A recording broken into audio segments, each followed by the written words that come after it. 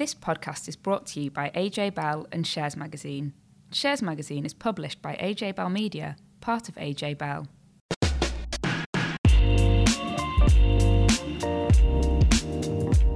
Welcome to another edition of the Money and Markets podcast. I'm Dan Coatsworth, and with me today is Danny Hewson. Hi Dan, it's been another turbulent week for markets as inflation continues to trouble investors. We'll be looking at the impact of oil prices, plus as travel restarts in the UK, how are airlines performing? Bitcoin's taken a tumble amid fears of a ban by Chinese regulators and another intervention by Elon Musk. I've been talking to Kate Rogers and Catherine Davidson from Schroders about ESG investing and why they believe there's now no trade-off between financial returns and societal impact. We hear from Gervais Williams from Miton Microcap Trust, who explains why shares in UK small cap companies have surged this year, and he discusses three of his favourite stocks.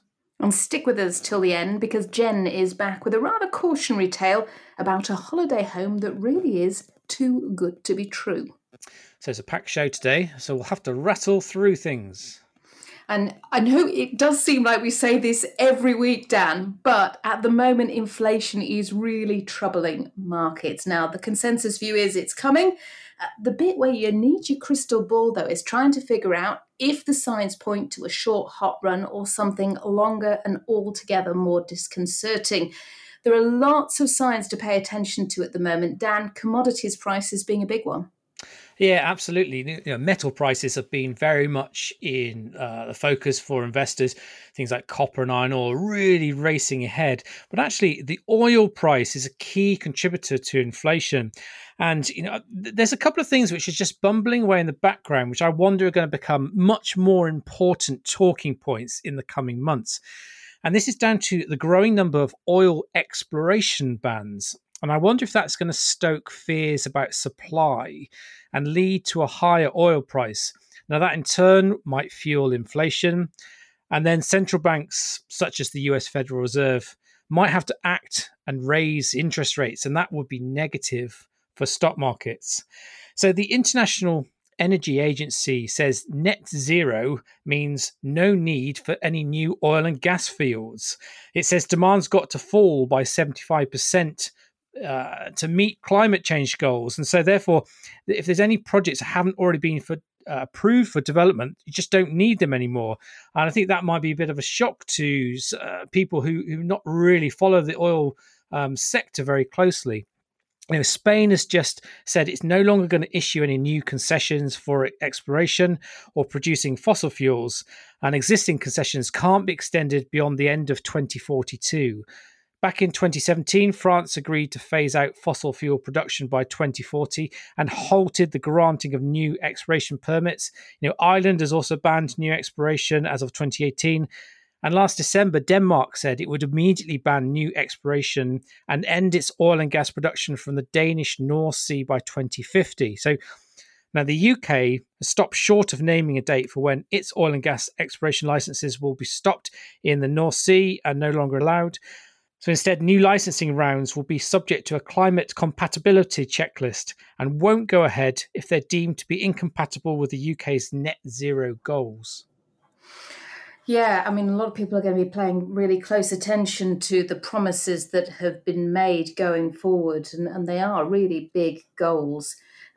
Consumer has been making its presence very felt over the last week or so. I know Target's first quarter sales performance results showed a 23% growth on top of last year's 11% growth in market share. And the desire of the consumer to get out there and spend was cited by Walmart's boss as the main reason that it's reported a really stonking quarter, Dan. Yeah, so Walmart's the world's largest retailer. And it said, this first quarter sales is essentially its strongest in history. And it's saying, well, shoppers have been armed with stimulus cash in the US, and they've used that to stock up on groceries and other goods. So we saw total revenue was increased by 2.7% year on year to $138 billion. Now, that beat analyst forecasts of $132 billion. So sales of non-food items like clothes and electronics and toys was up by 20%. So in a call with analysts, the firm's chief financial officer said that consumers had also started buying more beauty products as lockdown restrictions ease. Now, in particular, teeth whiteners have done very well. So I'm wondering whether people are sort of simply getting ready to get back out into society again. It's because we've been drinking too much tea and red wine in lockdown. That's the problem. Yeah. I've certainly had to reach for the eyebrow tinting stuff recently because, of course, you couldn't get in to see beauticians for so long. And now, need a bit of help.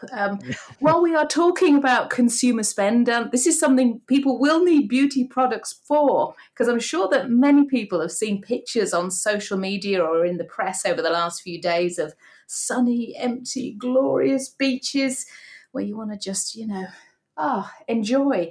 The first British tourists have been taking advantage of the relaxation of travel restrictions, but there's still a lot of uncertainty. Will we get to go to amber list countries like France or Spain or not? Dan, I know you've been looking at how the airlines have been faring. Yeah, so on Tuesday, airline shares were doing quite well, picking up.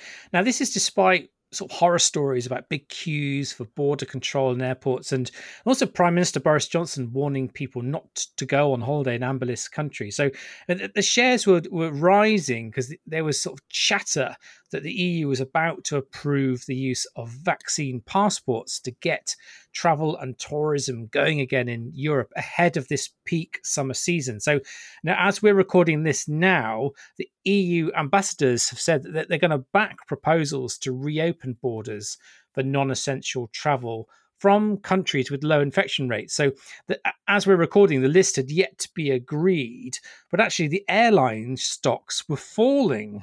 I think there's been a bit of sort of hesitation to add the UK to the safe list until they see how much of the Indian COVID related cases are sort of playing out. So potentially this list, if it's not out by the time you listen to this, the UK might not immediately be on it, which is obviously not good for the airline sector, but we'll see. So really, I don't know about you, Danny, but I am desperate to go somewhere where I step off a plane and get hit by that blast of hot air. That's always the sign to me. If it's roasting when I get off the plane, I know I'm going to have a good time. And I just think the airlines are going to see huge demand once these restrictions are lifted. But actually, the thing to look out for next year and beyond is potentially a big rise in airfares. Because I think that they're going to take advantage of this sort of spike in demand and try and claw back some of that revenue that they lost during the pandemic. There is nothing quite like that feeling, is there, of stepping off a plane into that wall of heat. Where is the hottest place that you've stepped off a plane? Oh, I don't know. Probably Turkey or somewhere like that, I think. So. Yeah, my father-in-law used to live in Arizona, so we would go out to Phoenix quite a lot. And summer in Phoenix, wow. Yes, it's kind of, fry your egg on the bonnet of a car kind of temperature. We just want to get back on a plane and hear that, buckle your seatbelts. And while we're talking about planes and turbulence, I tell you one thing that really is experiencing turbulence right now, Bitcoin. I mean, I've just been watching and it's just been going down over a third in the last month. We've had this warning from the Chinese central bank and Elon Musk again. Yes, I mean, actually, just in between sort of doing a bit of prep for this podcast on Bitcoin and actually coming down and record it, in a matter of hours. Now, Bitcoin is down by 25% so far today as we're doing this. So that's actually 45% in 11 days to just over $32,000. And that's incredible, isn't it? So you have the idea that people are looking for this new place to store that could store the value of their wealth and not be sort of too correlated to the markets. And yet this is down by 45% in 11 days. So I think I wonder whether people are sort of giving Bitcoin another appraisal at the moment. But I think it sort of stems with that Tesla and its boss, Elon Musk, said they would no longer take Bitcoin as a payment for cars, which is a big U-turn after hyping it earlier this year. Now, Elon Musk was sort of citing the use of fossil fuels for Bitcoin mining. And so he's taking sort of an environmental stance on it. And then Elon Musk implied on Twitter that Tesla might have sold some of its Bitcoin holding, which he's sort of since denied. The fact that Tesla was getting involved in cryptocurrencies was a big signal to lots of investors that this cryptocurrency is being taken very seriously, and now this all seems to be unraveling. And we've got Chinese regulators as well, sort of tightening restrictions that ban financial institutions and payment companies from providing services related to cryptocurrency. So, altogether, we've got something that was touted as a hedge against inflation. So one would have thought, in the current environment where we're talking about rising inflation, that Bitcoin would be in demand. Now saying that actually, people would normally put that money into gold as the natural hedge against inflation, but they've been putting it into Bitcoin. So if Bitcoin's now being sold down, it's quite interesting to see that gold is up by 11% since the end of March. And I'm wondering if people are switching their money out of the crypto and into the precious metal. But definitely one to watch. And if you're invested in Bitcoin, I guess you're experiencing the true meaning of volatility. My dog walker is invested in Bitcoin. God. I mean, it's interesting when you actually start to have a conversation with people, exactly who has decided to invest in Bitcoin. And when you start to discuss the risks, and you realize that sometimes people really haven't thought long and hard enough about the risks. We're talking about environmental concerns, because obviously that's what Elon Musk cited as the reason for no longer accepting Bitcoin. Let's really shine a light on ESG investing. Now, more and more companies are screening investments based on sustainable criteria, but what does it mean for returns? I've been speaking to Kate Rogers, Head of Sustainability at Cazenove Capital, and Catherine Davidson, Fund Manager of the Global Sustainable Growth Fund, both part of the Schroders Group. And I started by asking Kate to explain exactly what ESG means. Yeah, of course. So ESG stands for Environmental, Social and Governance. And when you're thinking about investing in a way that takes into account ESG, so ESG investing, what you're doing is thinking about environmental, social and governance factors when you're making the investment decision. So you're not just considering whether a company makes money, you're also thinking through how environmental and social changes affects that company's prospects and how well or otherwise that company is governed. So we've seen a rapid adoption of ESG investing over the last decade and accelerated over the last couple of years. And it's been helped by lots of evidence suggesting that including these factors, this environmental, social and governance analysis actually reduces risk. I mean, it makes sense, doesn't it? If you want to invest in a company, you shouldn't just look at how much money it makes. You also need to know whether it's treating its workers well, whether it's polluting the local river, whether it's being managed well, because these can be really meaningful financial risks. And we really saw that in action with investors making a decision not to invest in Deliveroo during the IPO. And sometimes it's really obvious the issues when it comes to the E, the S or the G, but sometimes it's not. So what criteria do you use? So we think it's important to measure impact, so real world impact, rather than just looking at the individual factors as they sort of stand. So not just looking at whether they've got an environmental policy or they've got a policy around good work, but actually how that comes into force, how that actually creates a real world impact. If I can just jump in here as well. So I was just going to add to that the tricky thing about this area is that almost nothing is clear cut. So when you're talking about metrics or criteria, it's really difficult to boil these kind of decisions down to numbers or particular disclosures, because ultimately the questions you're asking are often down to people's moral or personal judgments about how they weigh up the strengths and weaknesses of an individual company. Even with Deliveroo, which I agree, is a pretty clear-cut example. There will be people who argue that gig working gives people flexibility to earn additional money without, tying themselves to a contract, and is ideal for working parents, etc. And there's almost always a counter argument to be made. So we think it's quite nuanced, and that's why, as Kate says, we have to look at kind of outcomes metrics as well as inputs. And Catherine, some people will be surprised that oil companies can make the list sometimes. Yeah, I think this it often comes down to which list you're looking at and how you're judging the companies.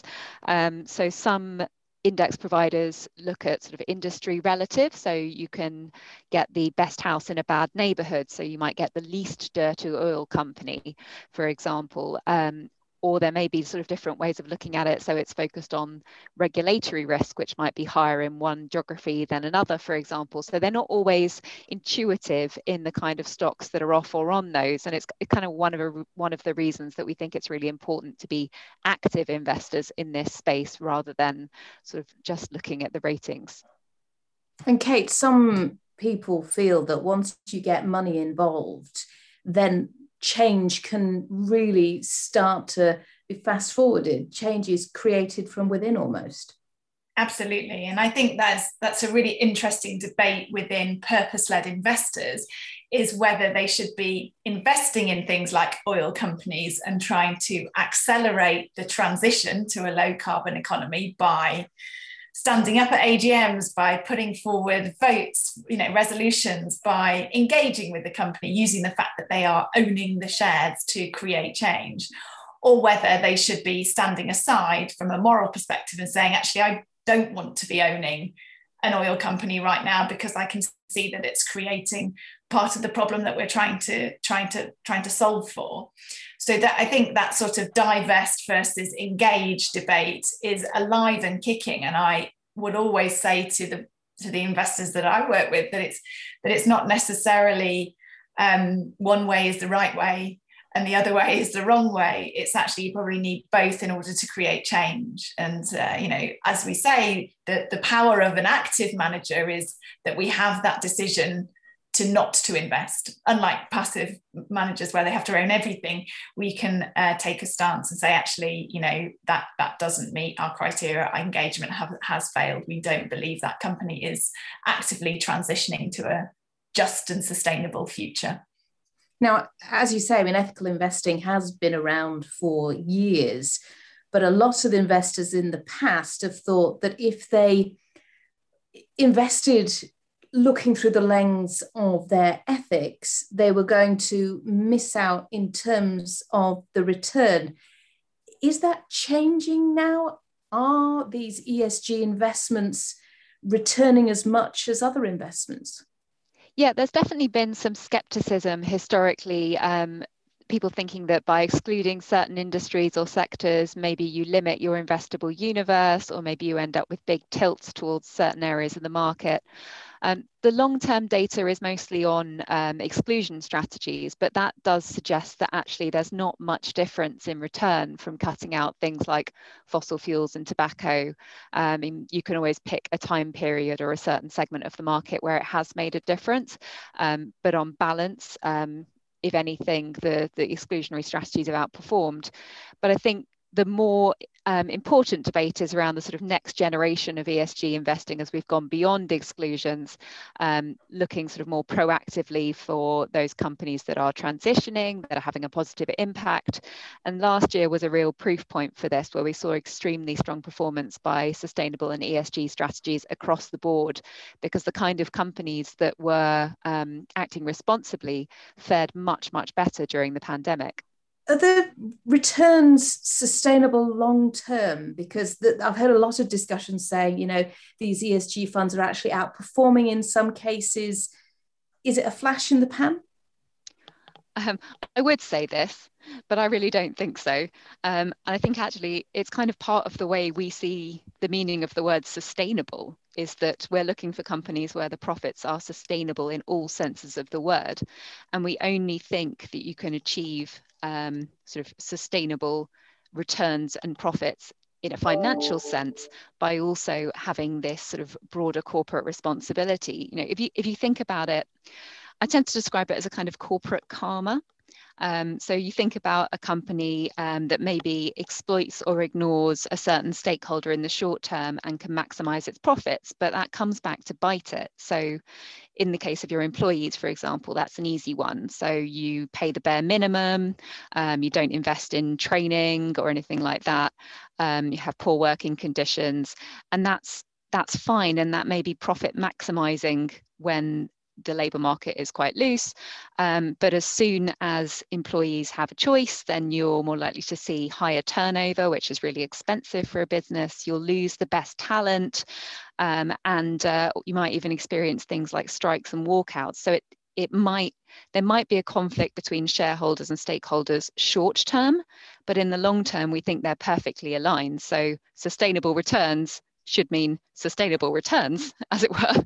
That karma is really important. And I know a lot of companies have focused on the E, maybe to the exclusion of the S and G. And I know there's been a lot of discussion about the potential impact on certain sectors. For example, if you see a transition for a company away from coal mining, perhaps they're focusing on wind power instead. Coal mining employs a lot more people. And do you have to look in the round at how that company is looking to transition away and take their workforce with them? Yeah, it's certainly a difficult question. And there's always, as I said, sort of a balance to be had between harms on one side and benefits on the other. And any employer has some benefit in the fact that they provide jobs and work and stuff. But this is a sort of age-old economic problem that as you mechanize agriculture, you put people out of work, etc. And the economy will have to make this transition. And the best thing we can do is kind of push the companies to provide things like training for their workforces as much as possible to help reskill them. But some of it has to come down to the responsibility of government and the wider sort of social sphere. But for example, Schroders have recently done a big engagement with all of our automotive holdings where we've been talking about the transition from combustion engines to electric vehicles, which are much easier to manufacture in terms of the number of moving parts and the number of people you need on a production line. So in theory, you'd be laying off quite a lot of your workforce. And the most sort of leading edge companies are providing a lot of retraining for their manufacturing staff in things like software and coding to help them make that transition when they want to, and being very clear about their communication with the others, about sort of voluntary redundancy plans, etc. So it has to be done, but it can be done in a way that minimizes harm. Kate, are some sectors and some countries better at this than others? I think that from an investor point of view, there is certainly more focus on it from Europe. So I think we're seeing a lot of movement in terms of the European risk policy and investors being very interested in sustainability. What's been interesting is that Asia, which has sort of historically been treated a little bit like, they're behind, are actually making some really significant strides forward, both from a corporate perspective, but also in the investor beliefs as well. We're seeing really strong growth in interest in investing in a way that aligns with sustainable values and aligns with sort of environmental and social concerns. So I think, yes, there are differences, but I think the trend is clear wherever you look around the globe. I totally agree with the sort of broad picture. I was just going to say that I think it so much comes down to a company by company basis still. And often you do see Europe in particular getting sort of higher scores, but sometimes that's just because the companies disclose more. So in places like the UK, you're required to disclose your gender pay gap and you're required to have a tax policy and things like that. The fact that you disclose your gender pay gap, as far as I'm concerned, shouldn't get you a tick if your gender pay gap is massive and going in the wrong direction. So it's not always that simple. And I've actually got a lot of investments in emerging markets and other parts of the world where maybe they don't look as good on those kind of tick box metrics, but the companies are really forthcoming about what they are actually doing. And in some cases, those, if you're working in quite a poor country, sometimes the corporate responsibility piece is really well embedded in the company because they've been part of the development of the wider economy. So I wouldn't necessarily sort of say that broad brush view is always applicable. It's just about getting in the weeds and doing your homework. So for a private investor trying to make decisions, would it help if there was some kind of global criteria that all companies engaged with? It would be lovely to sort of wage a magic wand and have that solution, but as I said earlier, it's so subjective because one private investor may believe that contraception or alcohol or pesticides are big evils, whereas another investor may regard them as having a positive contribution. So no big global standards body can tell you what you believe and what you want to invest in. So that's the tricky bit. I think the bit where we are getting standardization is in kind of accounting standards, so that when people report things like carbon emissions, there you can compare one of them to the other and you're not getting apples versus oranges. And then you as an end investor can decide what you want to do with that information. So I think, at that higher level, the data standardization is great, but the actual decision making, as it has always been in investing, I mean, you don't rely on an external body to tell you which stocks are attractively valued or not. Still need to do the work, I'm afraid. I think if I'm talking to a private investor who wants to understand where to start from, the framework that I find most useful is the Impact Management Projects framework, which is an ABC framework. And it stands for A, avoid harm, B, benefit stakeholders, and C, contribute to solutions. So when I'm talking to, Bob down the road, I'll say, okay, what are the things that you want to avoid? Do you want to invest in a way that generally benefits society, so general responsible investment? And is there anything in particular that you feel strongly that you would like to contribute to in terms of whether it's the Sustainable Development Goals, climate change? So you get that sort of, what do you want to stay away from and what do you want to actually accelerate change towards, as well as having a core of sort of responsible business. And I think that certainly when we've been talking to clients has been really helpful to frame the decisions and the way that you can look at your investments through as a sort of sustainable investment lens. Clearly, there's a lot more interest from investors in this sustainable investing. Is that because the returns have improved, or is that because society has changed? I think it's a bit of both. I think it would be too cynical to say that it's all down to returns, but as we sort of mentioned earlier, that historic skepticism about the trade-off between value and values has certainly been eased by last year's very strong performance. So I think a lot of people who haven't historically really looked at this space have now come round to it. But I do think it's part of a broader change. We've seen in other areas of consumption, for example, people caring a lot more about buying green products, electric vehicles, paying attention all the way through the pandemic to how companies were treating their employees, etc. And there does just seem to be a lot more of a social conscience. Perhaps this may be unfair, but perhaps more among younger consumers. And if people are doing that in their consumption and in their choices of who to work for, then why wouldn't they also do it in their investments? Ladies, that's been really interesting to talk to you both. Thank you so much for your time. Thank you for having us. You're most welcome. Good to talk. So I tell you one big consumer trend that's still firing up the investment world, and that's streaming. Yeah, it really is. It's been a huge week for deals. We've seen some big stock moves as well off the back of the announcements. And the first one that got people talking was by telecom giant AT&T. Now, they said that they were going to combine Warner Media with Discovery, and the deal would create a new business which would be separate from AT&T and could be valued at as much as $150 billion. Now, AT&T, of course, owns CNN, HBO, and Warner Brothers after it snapped up Time Warner 3 years ago, and Discovery has the Discovery Channel, Animal Planet, TLC, and others. Now, in a press call on Monday, analysts were told that the two companies spend a combined $20 billion every year on content. And if you compare that with Netflix, well, Netflix spends about $17 billion. So this would put them toe to toe. And content has become king. That's one of the reasons that Netflix said that they didn't put on as many subscribers as many analysts thought that they would, because they hadn't been able to produce new content because, of course, lockdown meant that shooting schedules were disrupted.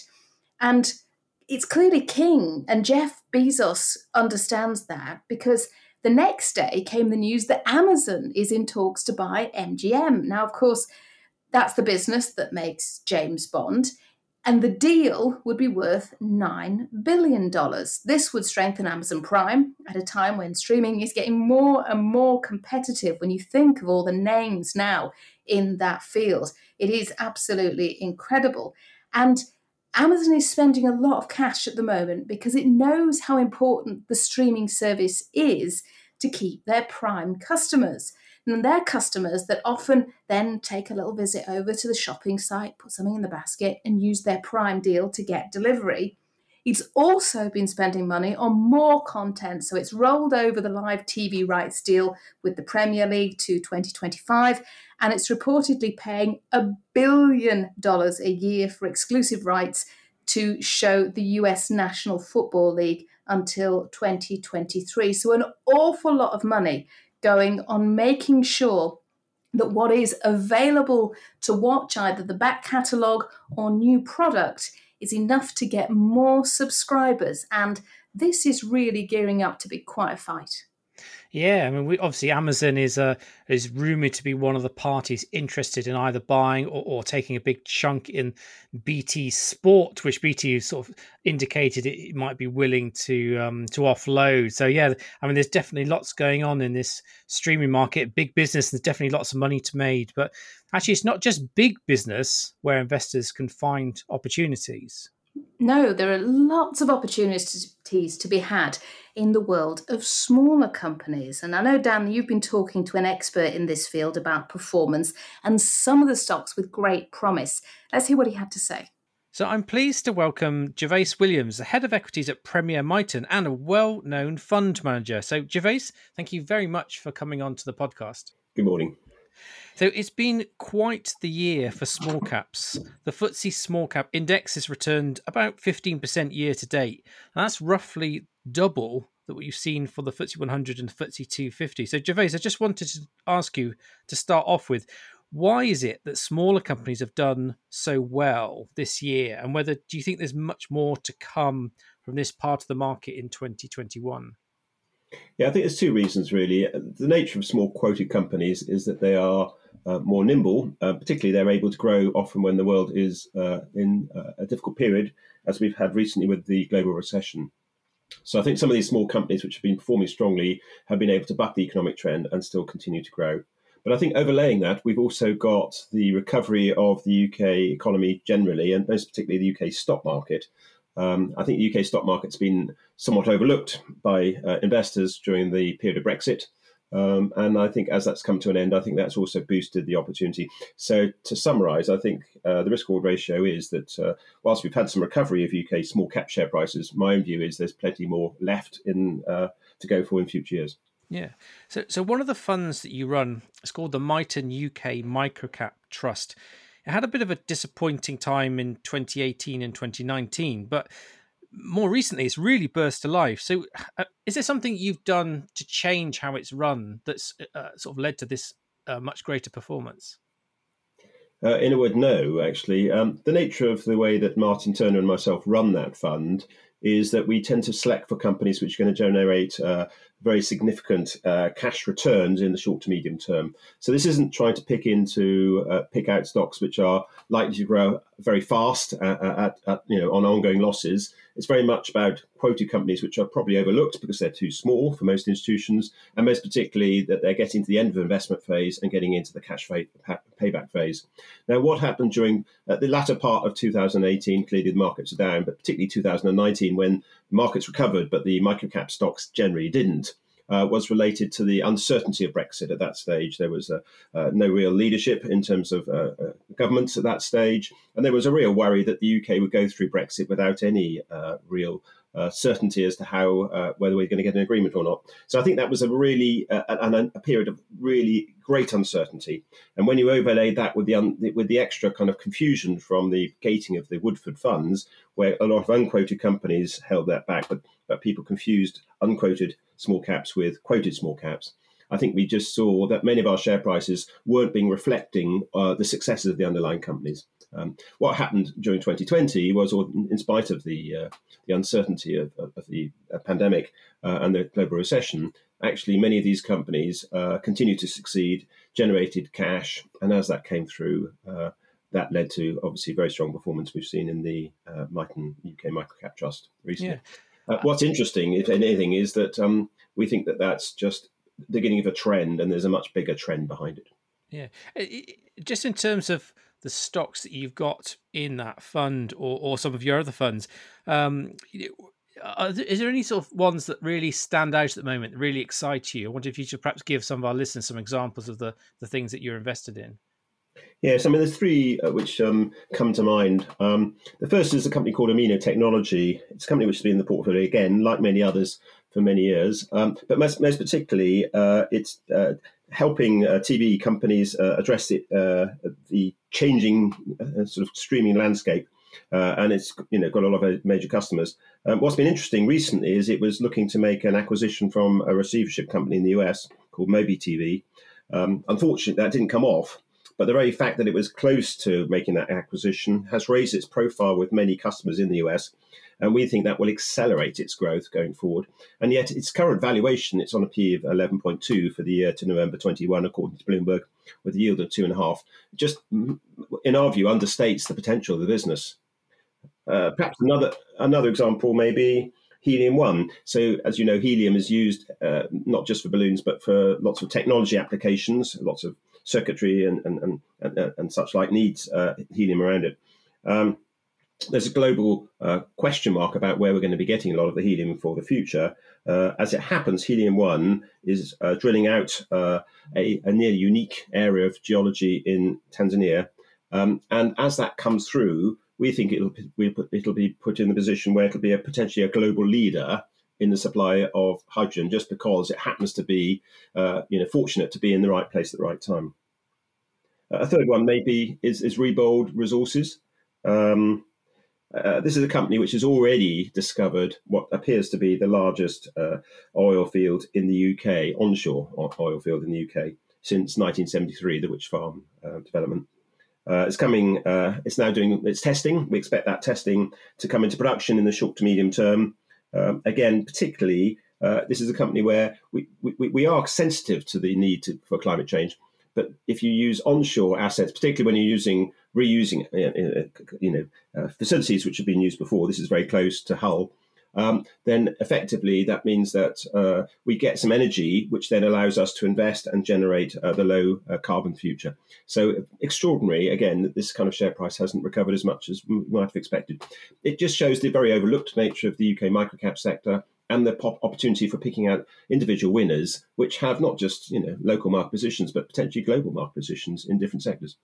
Do you prefer to where possible, to back a business that's already profitable, positive free cash flow, or are you happy to sort of back a company that's got a really bright idea but positive earnings maybe some way down the line?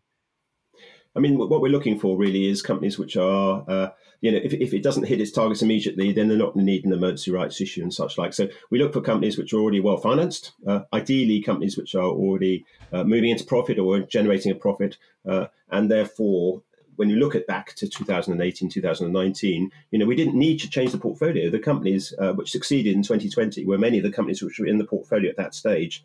And so we didn't need to change the portfolio. We just needed a bit more time for the upside potential to come through. I mean, if any of your companies in your portfolio at the moment, if they needed to raise more money, do you think that the improvement in performance of UK stocks in general might raise their chances of getting support from investors for more money? Or do you think actually raising money for microcap stocks is still quite hard to do? No, I think there's a renewed interest. I think what we've seen in the last 12 months particularly is that the traditional leadership maybe of some of the very largest companies in the US, the technology leaders in the US, has been a bit more intermittent. I think there's been a lot of clients who have got a lot of assets which are very correlated to that trend and are looking to diversify. And the strategy of investing in microcaps, which can buck the economic trend, which are overlooked in valuation, which can grow, when they grow, their share prices can rise very substantially, is becoming more attractive. And I think that's why you've seen the Miton UK Microcap Trust move to a premium recently. And I think that just reflects the new trend, which we think is going to be with us probably for quite a long period, certainly a number of years, possibly a decade or two. Brilliant. Well, Javier, thank you ever so much for coming on the show. It's great to have you on. Thank you very much indeed for the opportunity. Now, we've already been talking a bit about travel today. Jen is with us with another rather crazy story, which might make you think a bit, Jen. Absolutely. And as we're able to book staycations and many B&Bs and hotels are already booked up for 2021, I've been thinking about booking a trip myself. Then I read this story. YouTube prankers John Peters and Archie Manners have shone a light on Airbnb's verification process. They've got in touch with a doll's house interior designer, and yes, that is an actual profession, where the miniature house has working clocks, readable books, and the paintings are actually painted. They took a few photos of the rooms with some cheeky added features like a credit card as a bath mat, a normal-sized water bottle in the hallway, which they said was a sculpture on the listing, and AirPods on the piano, giving away that this is in fact too small to stay in. They set the address in Clapham, which was one of the prankers' actual addresses, listed it for £87 a night, and Airbnb listed it as verified and tested, despite the fact that each room was smaller than an iPad screen. Within a few days, the YouTubers took £3,400 in bookings. They gave all the money back, of course, but it does make you think. So far, we've not seen any response from Airbnb. It really does make you think. And these pictures are just incredible. It was the water bottle that got me. I think I would have thought twice of that. Definitely, it was an interesting addition to any interior. It's a humongous water bottle, but it was a really interesting story. Well, thanks, Jen. And that's all for this week. So next week, we'll be taking a look at how different sectors are performing now another set of restrictions have been relaxed. So thank you very much for listening, and we'll catch you next time. Before you go, please remember this podcast is for educational purposes, and the views expressed don't necessarily reflect those of AJ Bell or Shares Magazine. The podcast isn't telling you whether certain investments are suitable or not. And don't forget that the value of investments can change, and you can lose money as well as make it. It's also important to remember that tax rules apply, and that the way an investment performed in the past may not be the same as how it behaves in the future. If you want help, go see a qualified financial advisor.